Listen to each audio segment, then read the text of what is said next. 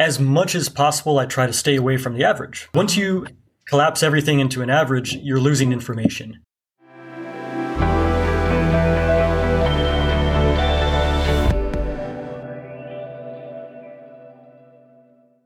Welcome to the Innovation Metrics podcast, where we bring you the latest on innovation management. We provide insights on how to measure innovation accounting, and managing the uncertain process of developing new, sustainable, and profitable business models. You can find links to the main topics covered in this episode and information about the guests and hosts in the show notes, or go to our blog on innovationmetrics.co.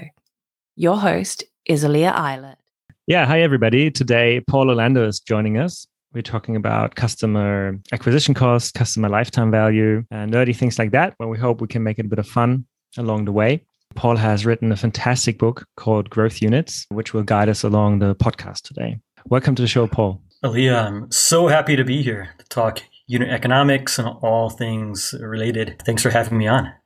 Fantastic. Thank you. Paul, would you mind telling the listeners a little bit about yourself before we get started, like your background, what you're currently doing? So I am a former startup founder.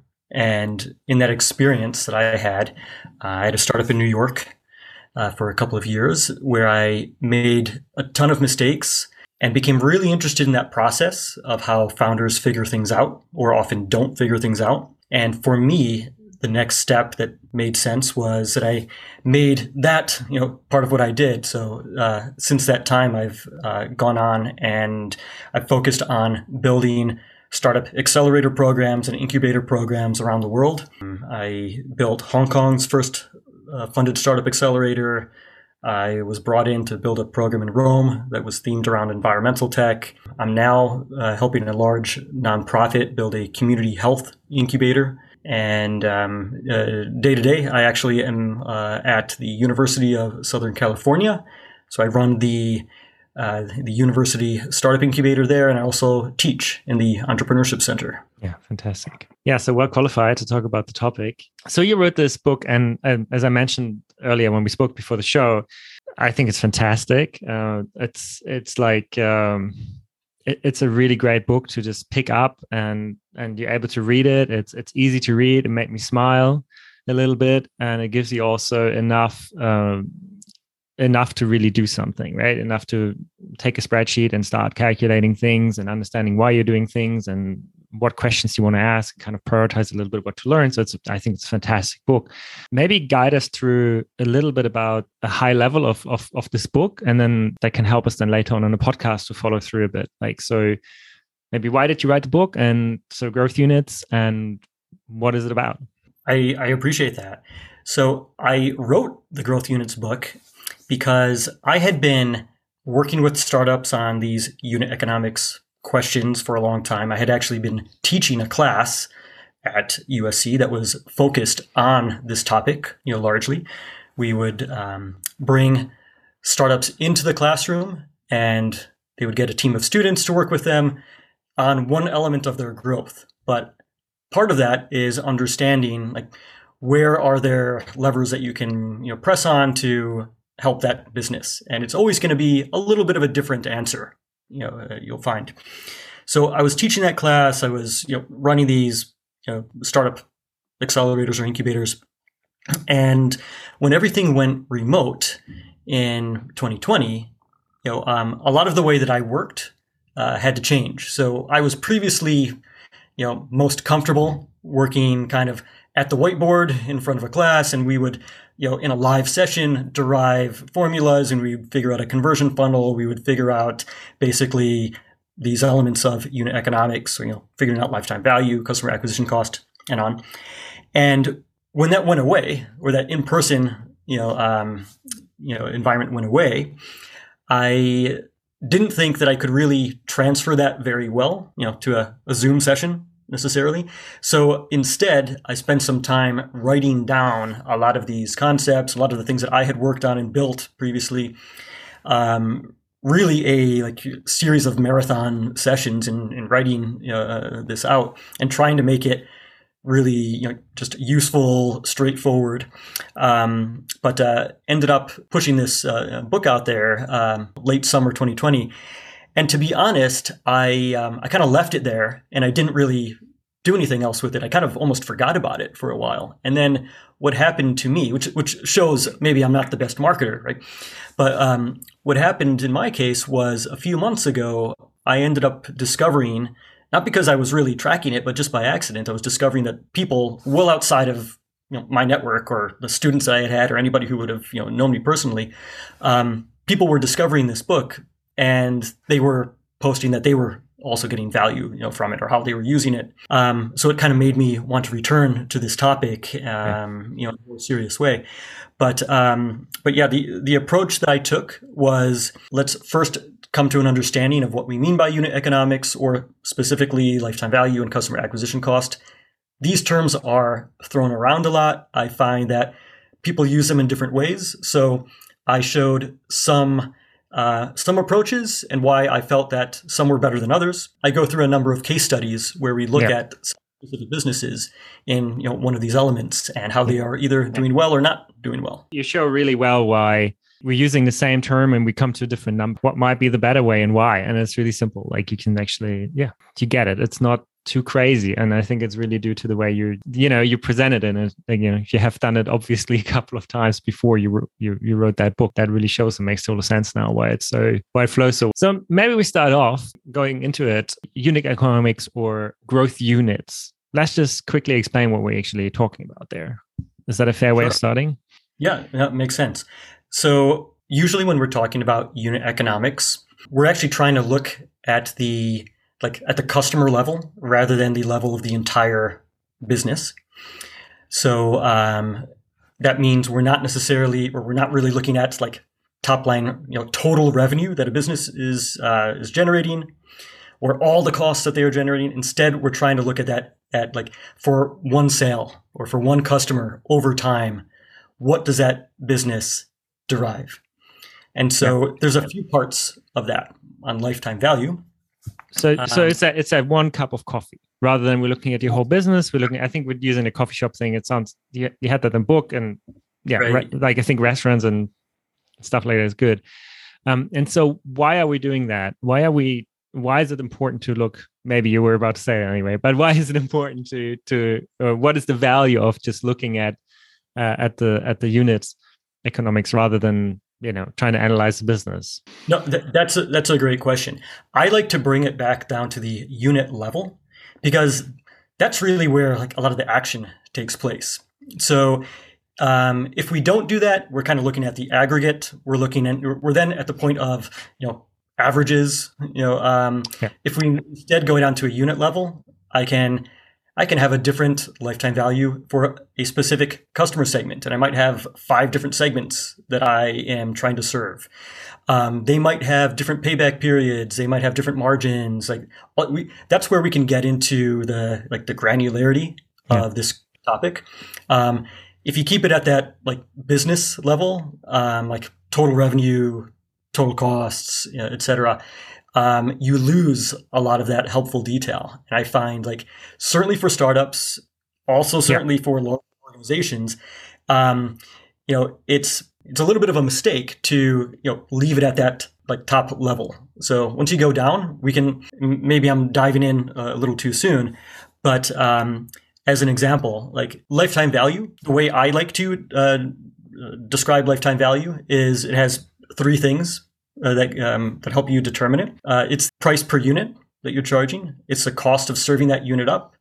And it's the number of times that somebody's going to stay and buy that unit with you. So it's some kind of retention metric. I feel like we should probably, if you're okay with that, maybe actually pause it there. Maybe customer acquisition cost and customer lifetime value. So these will be the 2 essential, I guess, the most essential terms we're talking about today. Why are we looking at the unit? I think it would be really, if you're okay with sticking to this, and we spoke about this before the podcast, and when we're catching up beforehand about product market fit and so on. So maybe I can throw that in and get your interesting takes. I would just love to stay in that while we're doing that for just a little bit longer. So I guess for large organizations, and or for existing products and for existing business models, there's value. And that's probably not so much what we're going to discuss today. So I guess that's a more forensic look into what is really going on, and are you really scaling well, and a set of different questions. I guess sort of what this podcast is interested in, and where your main expertise is, but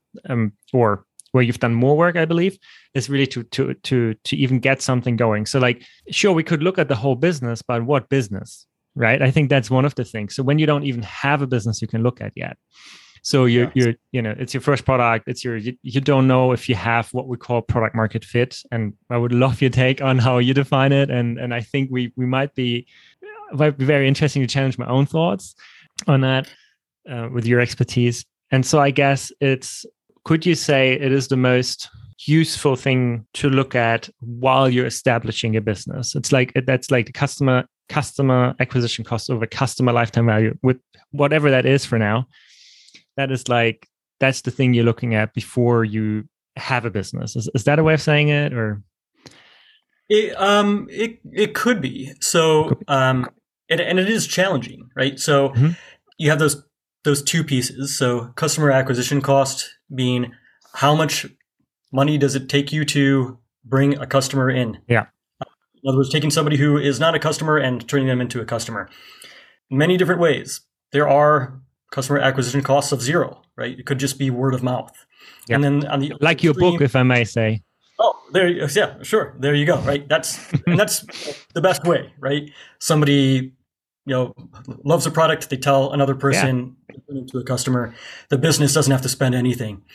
And then on the other extreme, of course, you have, paid advertising, you have sales teams, you have like a lot of the activities that need to go into supporting either much higher priced items or more complex sales that require a bit more of a process.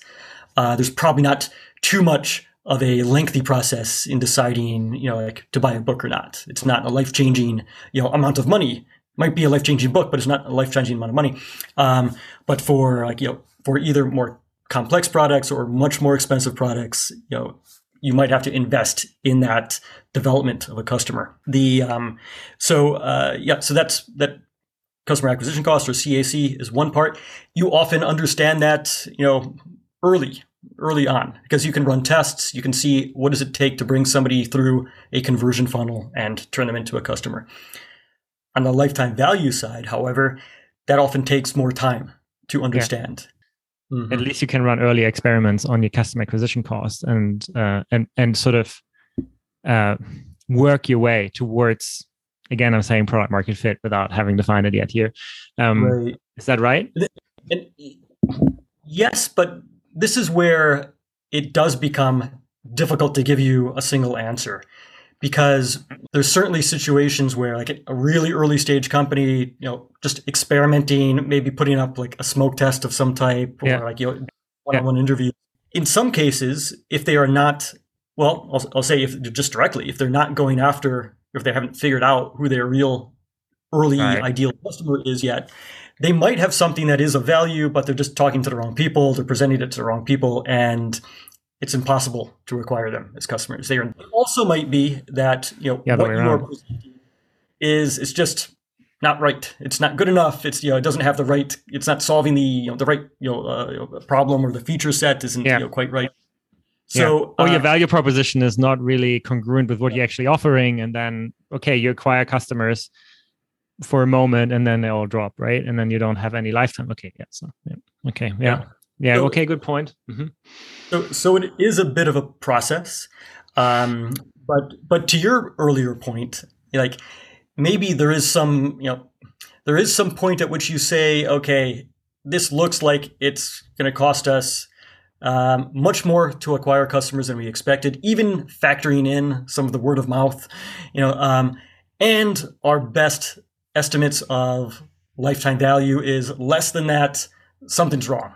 We need to change what we're doing. It's not going to be sustainable.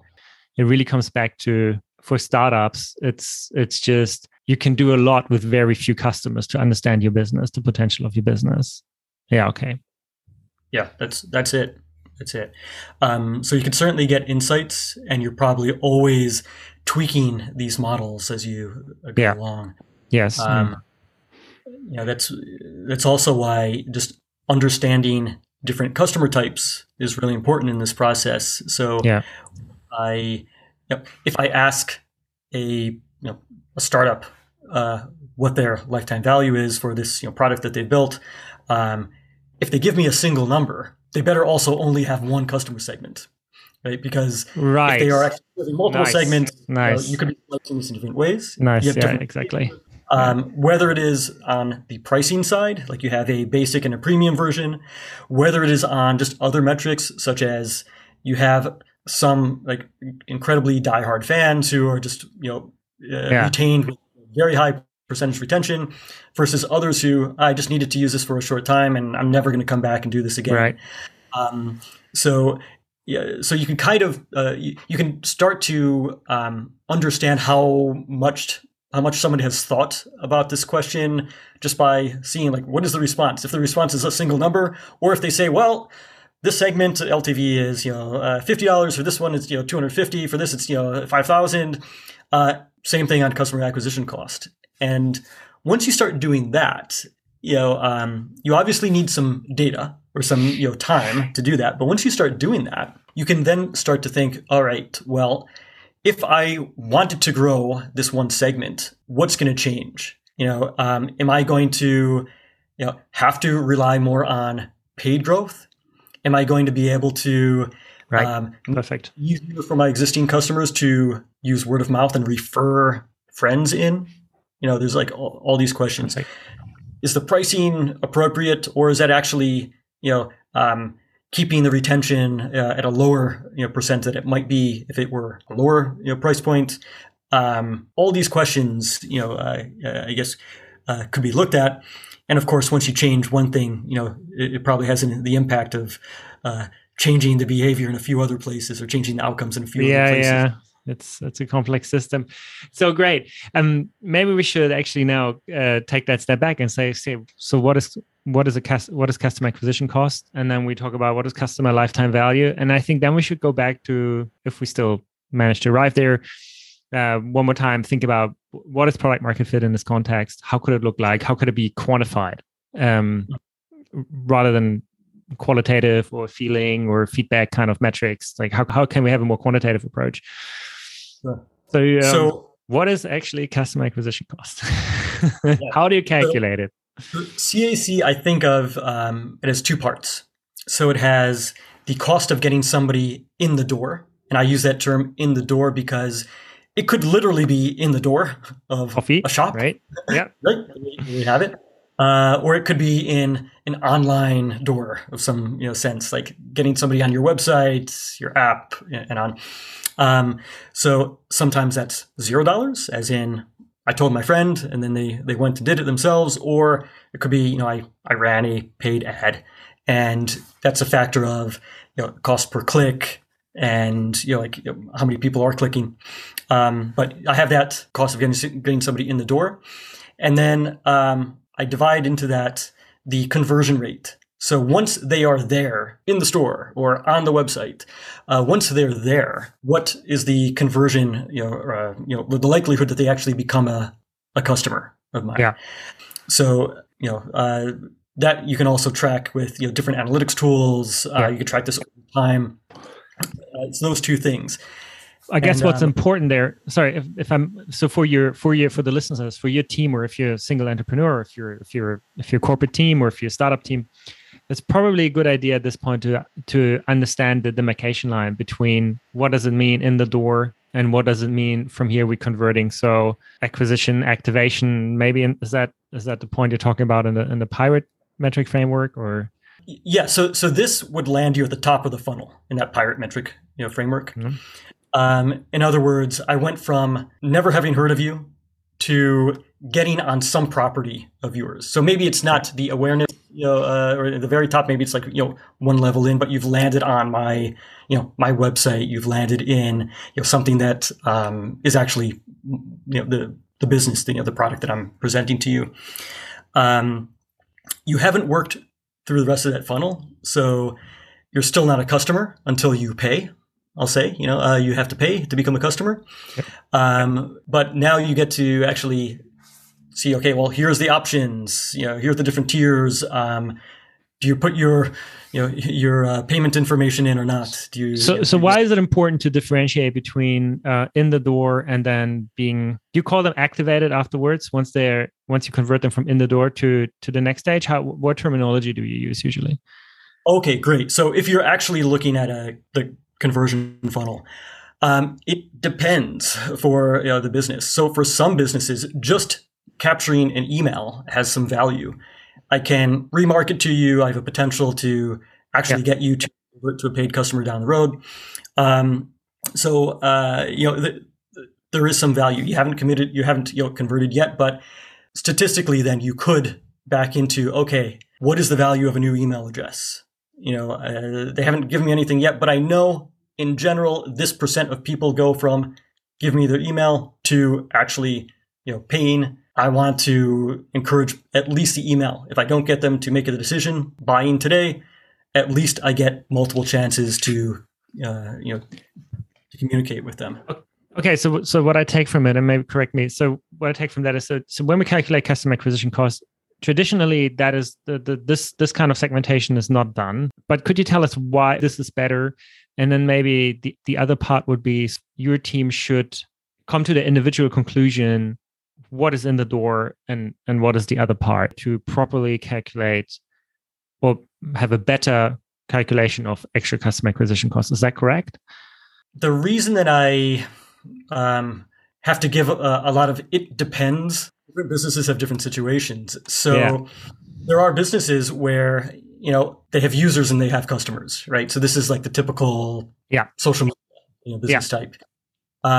Most of the people who are using these social media services, they're not paying anything, but they have given an email, they are using the service, they are maybe addicted to the service, and as a result, they're generating lots of page views, which generate ad revenue for the business itself. So there again, there's you have your conversion funnel of a user, you have a conversion funnel of an advertiser, right? The actual customer there.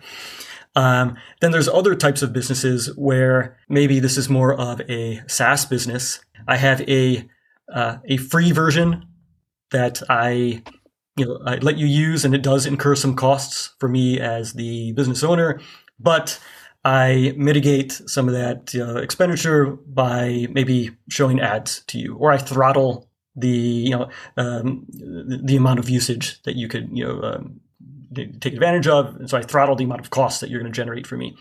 And I know a certain percentage of you are going to then upgrade. You're going to get the premium version, and that percentage is going to more than make up for all the people who stayed on the free plan. This is why it depends. Like your conversion funnel is just going to be different based on the type of business you have, or just looking at it, in terms of the different customer segments that you have, customers or users that you have. Okay, so in this scenario, so what you call the unhelpful way of calculating CAC is total spend on marketing in a certain period over the number of new customers in the period. Like probably these numbers are relatively simple to pull for business, and that's maybe why we do it as well. I don't know. Maybe it's easier to jinx that number. I'm not sure.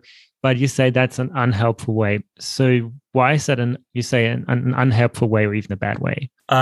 It's unhelpful for a couple of reasons. So first of all, it misses that timing, issue. So if I look at, the month of January, everything I spent in that month, and then I look at how many customers I signed up, and then I just figure out, well, what's, how many dollars per customer? The customers who signed up in January might have been responding to all the work that I did in December.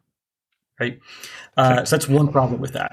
I'm not Not perfect. associating. We don't have to dive into everything. I think it's really good to just like point out a few ones and say, I think, just describe, like, otherwise this podcast takes 3 hours, I suppose. And I'm like the biggest offender of asking you too many detailed questions. I think this is great, right? So this is a really good example of like, I think that's very, very good illustration. There's no correlation potentially between those two numbers, right? Okay. So yeah, that's great. So it's all, no. I try to ask less, I think. And then the other reason is that we're not able to then look at it by a segment. So I just know the average, and I might be attracting people from a customer segment that I don't want. So I actually want to exclude them in the future. Yeah. Mm-hmm. Great. Perfect. And then, so the better way, we touched on it, but just to put it in the formula, I guess. So what's the better way? So the better way that I like is taking the cost of getting a potential customer in the door and then dividing in the conversion rate. Once they're in that door and they work their way through the funnel, what's the percent of those customers that actually, or what's the percent of those people that actually become customers? So in other words, if it costs me $10 to get somebody in the door, and then 10% of those people convert, I have $100 CAC.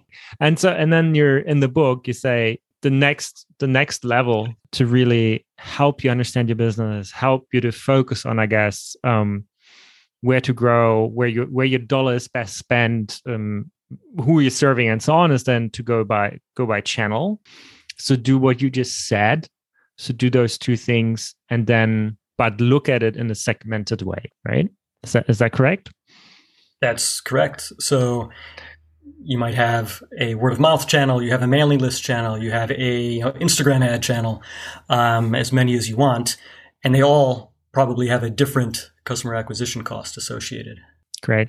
Yeah, and you have a nice, like, an illustration in your book where, if you're still looking for the average, then you're still looking for a time period for the average. Or how do you do that? As much as possible, I try to stay away from the average, actually. Once you collapse everything into an average, you're losing information. So without making it overly complicated, because sometimes you have to analyze that trade-off. You don't want to track too many things, but you might have one channel that performs really well, really low customer acquisition cost and has a great LTV. You might have another channel that has a relatively high customer acquisition cost and low LTV.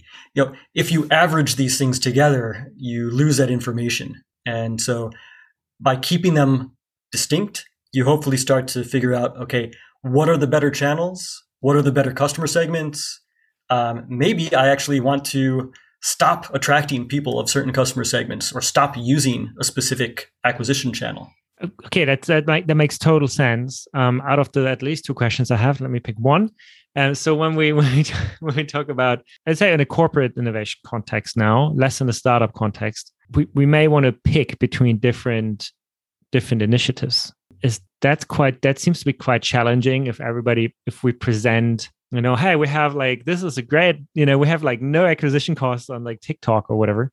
And, but our total decimal, like our, like TAM in TikTok is like, it's just like 1% of the customers we can reach. Isn't that a problem when you think about, like, let's say there is such a thing as an addressable market and you're not that, your product is not that innovative that you're trying to create a market. Like, let's take, I guess some of the people listening to this podcast might think about that.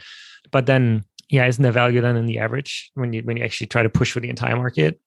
Is that, again, one of these it depends answers, and I should just not ask that question right now? Even then, in an existing market, I think you do have different customer segments and certainly different ways of reaching. Even if it is only one segment, you have different ways of reaching them. Or that might help you then determine, okay, we should resegment this market. We should be the company that focuses on this specific user type. So that's why I guess I push back and think, good. As much as you can, try to avoid. I love it. I guess I must have a tremendous bias there. Again, when you choose between different initiatives, I guess that's what I was starting out with in my question. So when you have to choose between, you have 5 initiatives and, you're trying to pick the best one to go with. Like, is how do you navigate that when you look at different channels and not at the average? I mean, in a corporate innovation sense, this gets even more complicated, I think, right? Yeah. Because then you know this better than me. Like you're navigating everything from something like a business cases, like payback periods, or like ROI, kind of period, to just maybe internal politics of why. Yeah, sure. Let's say there are none. One or the other. If you were completely trying to look at this objectively, and all you care about is the money, yes. and there's no difference in like the cost of serving that cost of serving these different segments would be expressed in lifetime value. Then you can look at highest lifetime value, payback fastest, or paid out fastest. So the other thing I'll mention, where people try to use CAC and LTV metrics to make decisions and it trips them up, is so it's intuitive to say LTV has to be bigger than CAC. I have to be earning more back from a customer than I spend to acquire them, right? Yeah. We then often hear about these rules of thumb for like how much bigger, and you'll hear, in general, you will often hear 3-to-1 or 4-to-1, which that's there for all the other stuff that's not like all the fixed costs that typically are not put into an LTV calculation, to give you that buffer. But you should really also be thinking about payback time. So in the book, I give this example of, here, it looks like we have a really favorable, the $10 CAC and I don't know, a $50 LTV. Looks like this is a win. Let's go ahead. But not until we actually model it out do we realize that it takes us 3 years to get paid that $50. So you pay the $10 up front. It takes you years, to get the $50 back. You're out of business, right? Or you can't grow with that type of model. Yeah. So in the book, I say LTV is like a river. It's a river of flows. Yeah. And you have that CAC up front, and you should really try to model out how those flows come in. So it might mean you have months of time when you're actually still continuing to put money out. You are like giving that customer a free basic version, and it costs something for that. Or you are continuing to like follow up with them. There's some like sales, cost of that. Not until they, get to month 6 do they actually convert and become that premium customer, or they start paying, at a higher level. And then even so, you are losing people along the way. So I kind of, in the more sophisticated models in that book, I do like a weighted gross margin, and we get into more of the detail there. Yeah. That's why I'm going back to it depends. Yeah. I assume there will be a lot of that in the podcast today. So customer acquisition cost, we have your book talks about what is actually a customer and how do we divide that further? What is it cost? Like, those basic things. Is it fixed? Is it variable? Like, not so easy. Super interesting. Sounds super simple. Oh, we take a time period. We do these 2 things. It's not a big deal. It's a big deal. It tells you a lot. If you're trying to judge a business, if you're trying to judge a startup, if you're an angel, if you're a corporate innovation team, and so on. Like, there's a lot of information if you do it differently. If you do it by the book. Okay, that was a bit of a dad joke. And if you do it by your book, gives us the ability to edit this later on. Hi, Anna. This is going out, please. Sorry for the extra work, Anna. Yeah, I'm really sorry.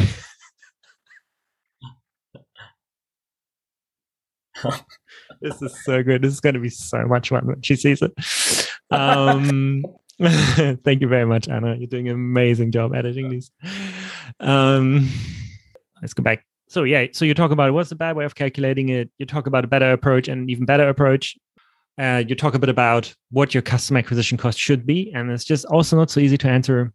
So everything is very contextual. It's sometimes hard to benchmark. But yeah, I'm stuck there. I don't know. This is a great way of looking at customer acquisition cost. Now, let's jump into lifetime value. We spoke about it, and again, I think we assume we know. Similar to customer acquisition cost, we talk about it in a way where we may all assume we know what it is, but let's see if we're right, or if we can make it better. So, it seems to be, especially when reading your book, but maybe even intuitively, it's a lot less clear. It's not as straightforward to say. It's even less straightforward to say what the lifetime value is. Would you agree? Or yeah, we already agree, because it is expressed over time. Yeah. And I talk about the three elements of it, but those take a while to come out. So businesses that have been around for a while have a better handle on this than brand new ones. But I can talk about the elements of lifetime value, if that's a help. Yeah, let's do it. If I may rephrase it, how do we usually do it, and why is that not so good? And then you'll often see lifetime value just done on like a revenue metric or a price metric. In other words, I have priced this product out at $100. Somebody buys it from me, so lifetime value is $100. Right. And it leaves a lot out, right? I have no idea what the costs of that product are. I don't know if they, buy it one time, if they, buy it every single month, every day. So I like to break lifetime value, down into those three parts of, the unit price, the unit costs, and then a retention metric. So like how many repeat purchases someone is going to generate as long as they are my customer. If you don't keep those three parts to it, and I even say like keep those three parts in your calculations, like don't simplify it into one number, or just the number, with like hiding, those three parts.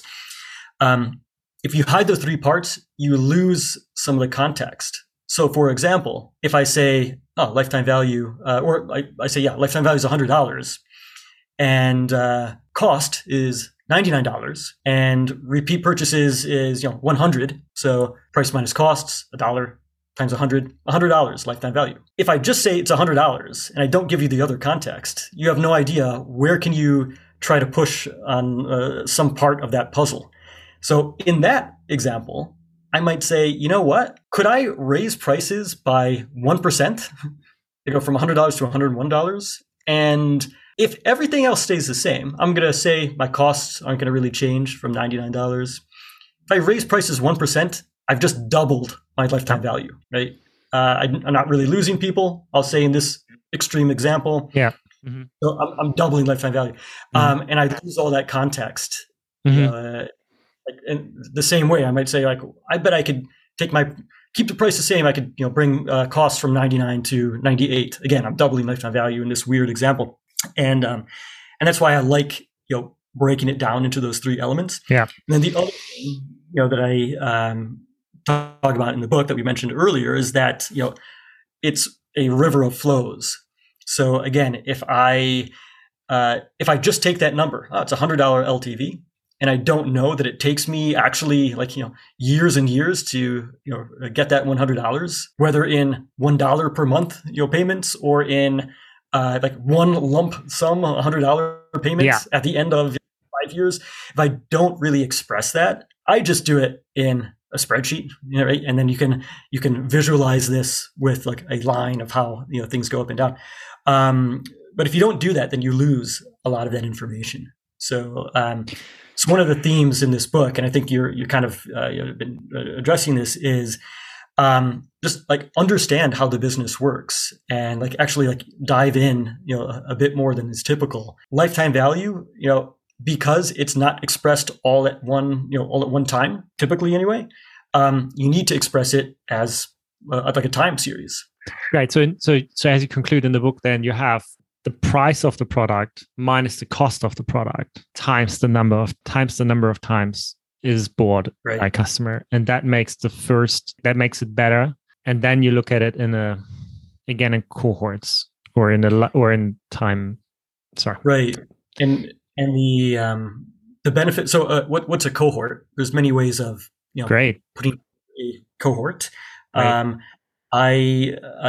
I often will stick to just a time-based cohort. So in other words, I have one product in one customer segment, all the people who became customers in January, all the people who became customers in February, all the people who, customers in March. I have my January cohort, my February cohort, March cohort. I can then look at them over time and see, okay, how do they perform against each other? So, like, did the early cohort actually churn away faster than the later cohorts? In other words, so you're not negating what you said earlier in terms of stay away from these times, in a sense, because it's a subsegment of the initial segment, right? So you look at your channel, and from there you look into and then you break it down by time within the channel, right? Yeah, and that allows you to see, are you getting better over time? So in other words, fantastic. Say in my January of last year cohort, by month 5, I lose 90% of the people. Yeah. Right. But then I have my March cohort. By month 5 of the March cohort, so 5 months afterwards, maybe I only have lost, 50% of the people. Right. So I've done something right. Like, I am keeping more people. I don't know if that means the product is better, if my messaging is better to them. Like, I sent them a reminder. I changed something about the pricing. I'm doing something better if I'm keeping. And that's where we bridge between startups, corporate innovation, and existing product lines and marketing, right? So what we talk about, that's basically very helpful now for your continuous improvement, or for, better margins on your product and better marketing efforts, right? That's right. And then it also lets you, build like a weighted gross margin, which I explained in the book, which basically, if I've lost 90% of people by month 5, I should be only counting that remaining 10% in my LTV calculations. When I'm trying to actually, do that full LTV as a river, spreadsheet. And these kind of metrics, cohort metrics, or just like, weighted, gross margin, those are used by businesses. For example, a lot of SaaS businesses. SaaS businesses know that they're going to lose people over time. Everything. Yeah.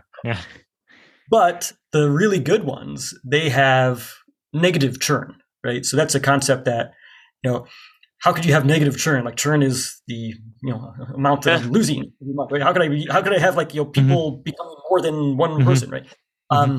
But that's a metric that's around, well, okay, you did lose customers. Say you lost 20% of your customers in this period that we're studying, but the 80% that remained with you, they're each spending 1.3 times as much. So I'm actually earning more from that smaller group of customers than I was from the bigger group of customers. That's negative churn. Yeah, amazing. Yeah, this is amazing. I think all through your book, and I think if you then read, I'm just looking at the outline here to remind me. So when you go into retention behaviors, you talk about is better retention actually better? I think that's when you talk about it, negative churn and stuff. It's really fun. Again, I want to say it's really fun to read it. It's just fantastic. Yeah, this is just such a helpful book. It's just I'm truly excited. I'm learning when I read it. It's great. And you even go into discount rate. Definitely not going to touch it any further in the podcast right now, because that's going to take us way off track. But yeah, it's really cool. So it really goes from let's make it a bit better, and if we can do that, that's great. And maybe then we can even make it a bit better. So you can come back to it. That's how I feel like you can really use it really well. And then you also have case studies. So that's really good. Now, when we bring those two together, so customer acquisition costs over lifetime value, maybe do you want to talk a few minutes about that? And maybe in relation to, does that bring us to a product market fit? How about this? How about we talk about product market fit, and then I'll try to bring in some of those other things. Let's do it. Cool. So, do you want me to just start, or do you want to? I can talk forever. So yeah, no, you please, yeah. so we were talking about product market fit, when we spoke last week, and this is not my term, right? This is a term I think originally from Mark Andreessen, if I remember right. I think so. But a lot of people have use this term, in the startup world, certainly it's thrown around a lot. Yeah. And there's this enduring question I have found, which is like, well, what really is it? Like, I'm never exactly sure that I have it or if I don't have it. I like to just go to the shortcut of, if you're asking me if you have it, you don't have it. Because that was the rare, right? It's relatively rare. I don't think that I have a really quantitative answer for you, but so some of the elements, and again, I'm not my term, so I'm using what I've seen other people, No, but I think, but we like, I think your book can help folks, and it's just like with innovation, right? We don't all need to agree on what innovation is. But if your organization doesn't agree on what innovation is, you have a very hard time managing it. If your team talks about product market fit all the time, but you don't have the same concept, then it's going to be really hard to get to that point, whatever that point is. So I think that's the way I would like to frame it. Okay. Yeah. So product market fit has a few elements. So one is that it's possible for you to grow organically. So word of mouth, or zero customer acquisition cost, or very close to that if you're using an average. In other words, it's remarkable enough that people are just talking about it, sharing it. The word gets out. You don't need to invest a lot in the sales or the marketing of this business. You can keep growing, which means that you're not capping out at a very small, a small, extreme, ideal, customer, that you happen to find, going, that you're profitable on a unit basis. So, there's a lot of startups that we've seen that raise a ton of money and they lose money on every single customer that they have, as well, because they're just spending, like they're serving the wrong customer. They are priced way too low. So you are able to price appropriately. People are happy to pay. And so on a unit basis, you're profitable.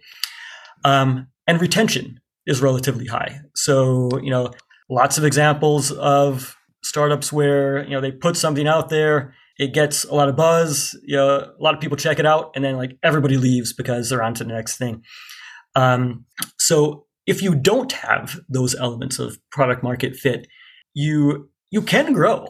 It will cost you, it'll cost you a lot in customer acquisition cost. So you can pour money into growth. And one of the tactics, I'll say, of startups that raise a lot of money, whether it's their own tactic or encouraged by investors, one of the tactics is... So they can raise again, let's be honest here. Yeah, we're going to raise it. We need to get to like that next level. So they can exit. It doesn't really... Okay. Exactly. Or... force your competitors to go out of business, because they can't. And that's a reasonable, and I'm not sure how holy that, but that's a very reasonable business tactic, and fine, right? So that's exactly in that context. That's where I would challenge that premise. Yeah. But if ultimately you can make a sustainable business, so if even after that point, you're still losing money on every single customer, or you're not able to push the prices up, or you're not able to become more efficient. Again, very contextual. Yeah. Yeah, definitely. Because the cynical approach then becomes, well, as long as I can exit before I have to really demonstrate that it's a sustainable business, then if I can't, then the music stops at some point. Or in a corporate context, just change company. Oh yeah, absolutely. That's a classic one. And I'll give you one other example. Again, it is still relatively qualitative, but this is from Andy Rachleff, who's he's a VC at Benchmark. He was founder at Wealthfront. He's spoken about product market fit quite a bit. He talks about a kind of like a product trial test that you might run in an enterprise context.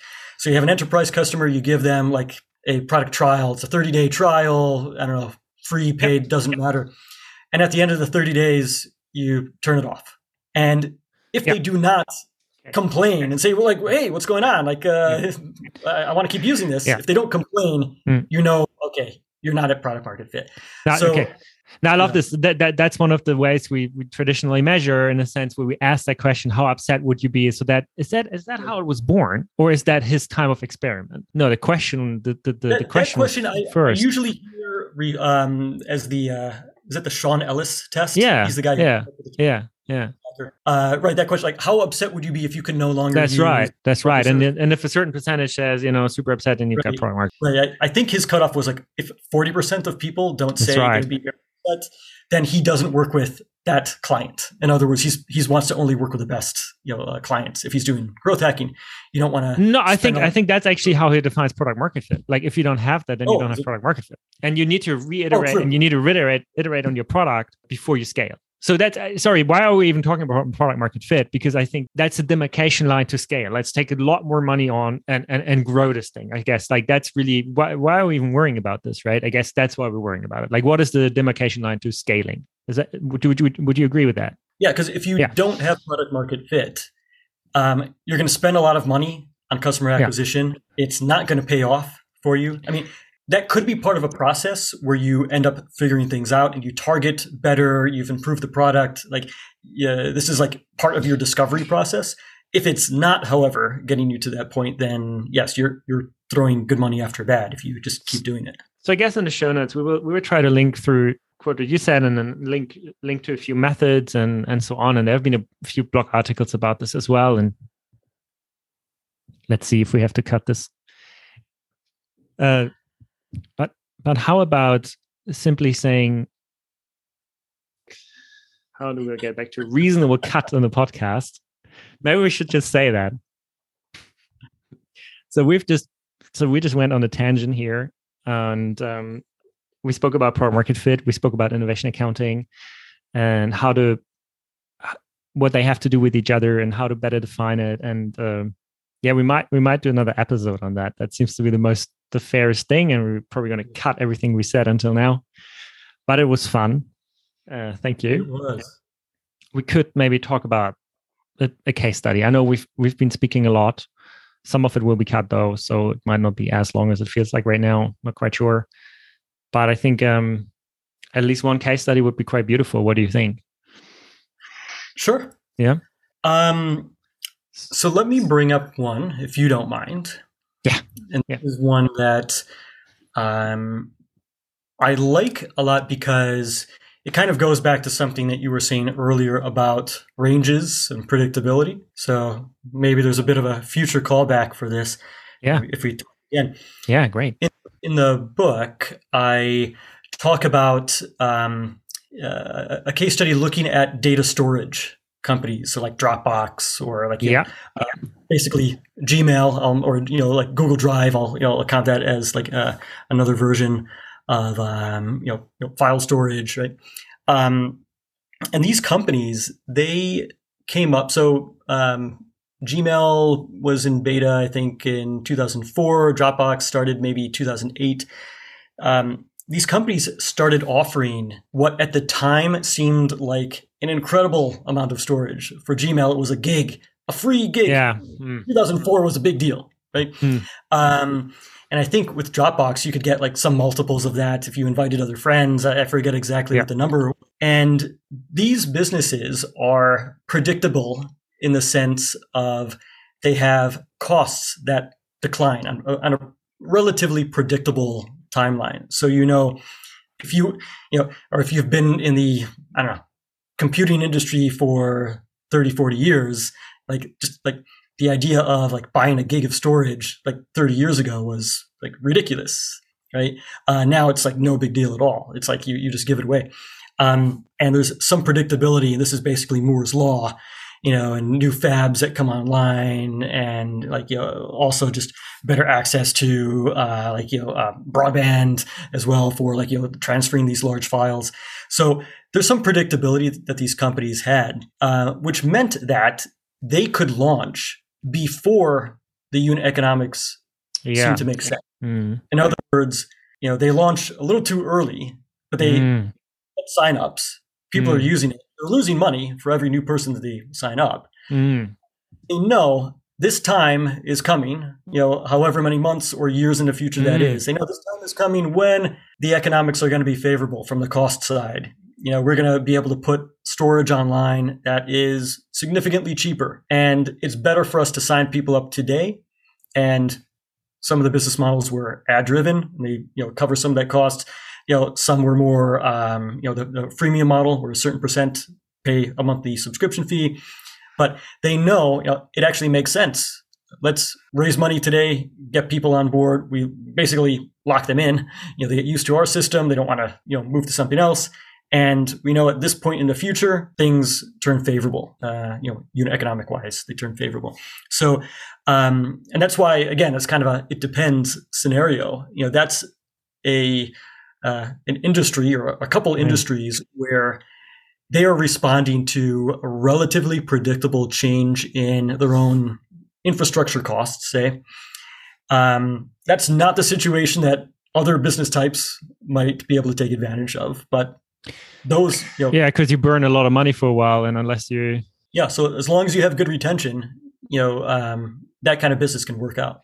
And you think that's what you would measure in the beginning, right? At least, okay. So that's how you de-risk that kind of model. So and they could have pulled the plug early if the retention wasn't there, because that was the fundamental metric for them. Exactly. That would have been the perfect example of, well, we're basically giving this thing away for free. It's a big deal at the time. A gig is a big deal. Nobody wants to use it. The product must be terrible. We have to work on this product. It doesn't matter if the costs are going to decrease in the future. We have to work on this product. Otherwise, we're even when the unit economics are favorable, we're not going to be able to keep people. I like kind of applying these different models or trying to figure things out. Every startup, every corporate is going to be a little different. So, you have to think, okay, what makes sense for you? You can gain a lot of insight by looking at other case studies.